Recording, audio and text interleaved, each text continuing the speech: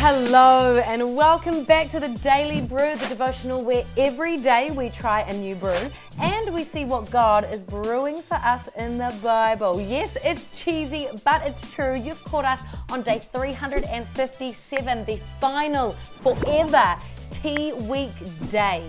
Some of you are probably celebrating because all you want to do is hear about Harry's coffee, but for me, it's a little bit emotional, and so today I have gone all out and I have actually brought a super store-bought can or bottle of iced tea.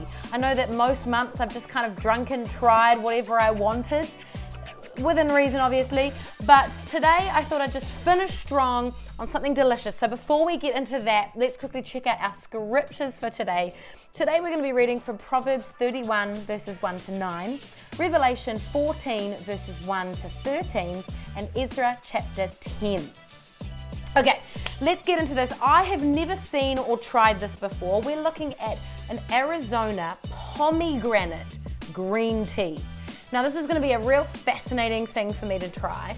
I got it from a dairy just the other day, and I've seen the brand before, but I've never seen the pomegranate situation before. So I'm hoping that it's delicious. Ooh, that smells good. Okay, that really does not smell like tea at all. Interesting. Okay, but here we go. Arizona pomegranate green tea. It's in a bottle today, a plastic bottle. Cheers. Let's see how our final tea tastes.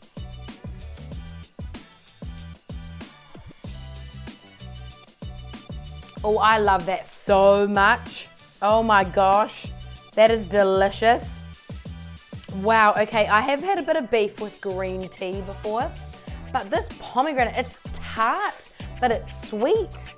And it's not too sweet. You know how some iced teas can just be like you're drinking sugar? I'm gonna have another go. This is good. I like this.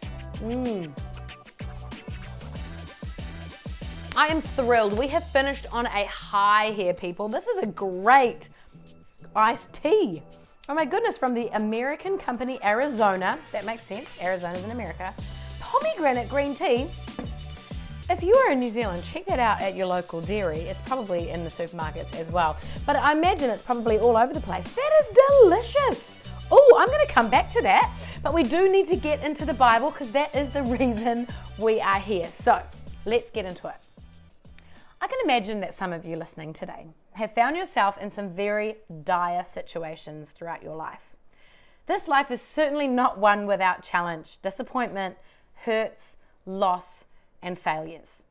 One thing that sets us apart from all unbelievers is that no matter our situation, no matter how deeply awful, how impossible, how dark our situation may be, we have hope. Even at the end of our lives, especially at the end of our lives, we have this great hope. The Bible calls it an anchor for our souls. We may be blown around and moved a little bit by our circumstances, but we have this hope so we are not destroyed. And we see hope as a running theme throughout our scriptures today. So firstly, we've got to put our hope in the right place. It's all very well to hope in some worldly security, but what happens when that fails? We know that our God will never fail. So when our hope is in Him, we will never be disappointed. We will always stand firm. Our psalmist today knew exactly where to put his hope, in the Lord, who he continually praised. He reminded his listeners and readers, verse 3 to 5, do not put your trust in princes and human beings who cannot save. When their spirit departs, when they return to the ground, on that very day their plans come to nothing. Blessed are those whose help is the God of Jacob, whose hope is in the Lord their God. You are blessed if you hope in the Lord. The scripture goes on to say what our God does for those who are oppressed. Those in the darkest of places can put their hope in Him. His hope was securely fastened in God, and so he was secure, and we can be too.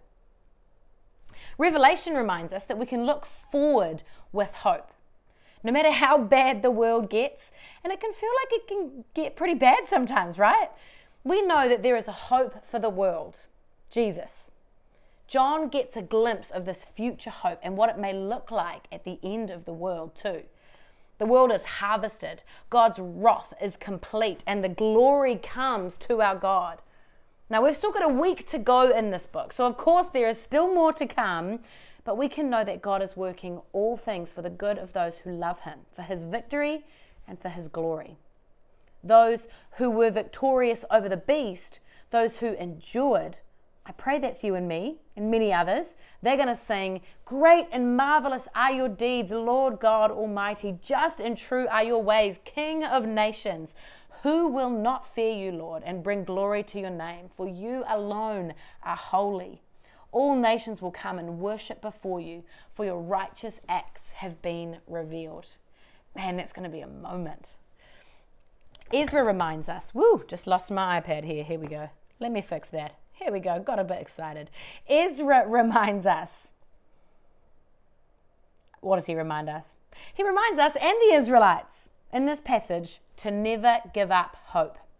Ezra was distraught with what he discovered about the ways of the Israelites and how they were behaving. They were acting in complete opposite ways to the will and the law of God. But Shekinah arrests Ezra in verse 2. He says, "We have been unfaithful to our God by marrying foreign women from the peoples around us. But in spite of this," and this is the key, "there is still hope for Israel." Because of Jesus, no matter what we've done, how we've disregarded and disobeyed the Lord, there is still hope for us, for reconciliation and for restoration. Just a reminder, you are never too far from God to be forgiven. You are never too sinful to be able to repent and be drawn close to him. It is never too late, and you should never give up hope. Hope is the anchor for our soul. Let us hold on to the hope of Jesus, for he will never let us down. Amen. 3, 2, All right, 1. verse of the day time today, it is Psalm 146 verse 10. The Lord reigns forever. You, God, O Zion, for all generations, praise the Lord. A final wrap-up verse for Tea Week for Annalise on the Daily Brew, one full of hope. A great reminder that our God is still on the throne and will forever be there, ever and ever and ever. He is the God of our generation and of the ones to come. He is the God for all generations. Praise the Lord, that scripture ends with, and I'm going to finish with that too. Praise the Lord. Well, that's it today for the Daily Brew, and that's it forever for Tea Week. Thank you so much for joining me this week and for today. You have got so few left before you can say you finished the whole Bible in a year. I pray that God continues to speak to you as you open up your word. Thank you so much for having me a part of this beautiful journey that you've been on. Thank you for trusting me and trusting Harry to bring some revelation out of these passages. I hope you are blessed and continue to be blessed as you keep digging into God's word. So one more time, if it's the start of your day, have a wonderful day. And if it's the end of your day, good night, sleep tight, and we'll see you back here tomorrow. Well, Harry will. We'll see you later.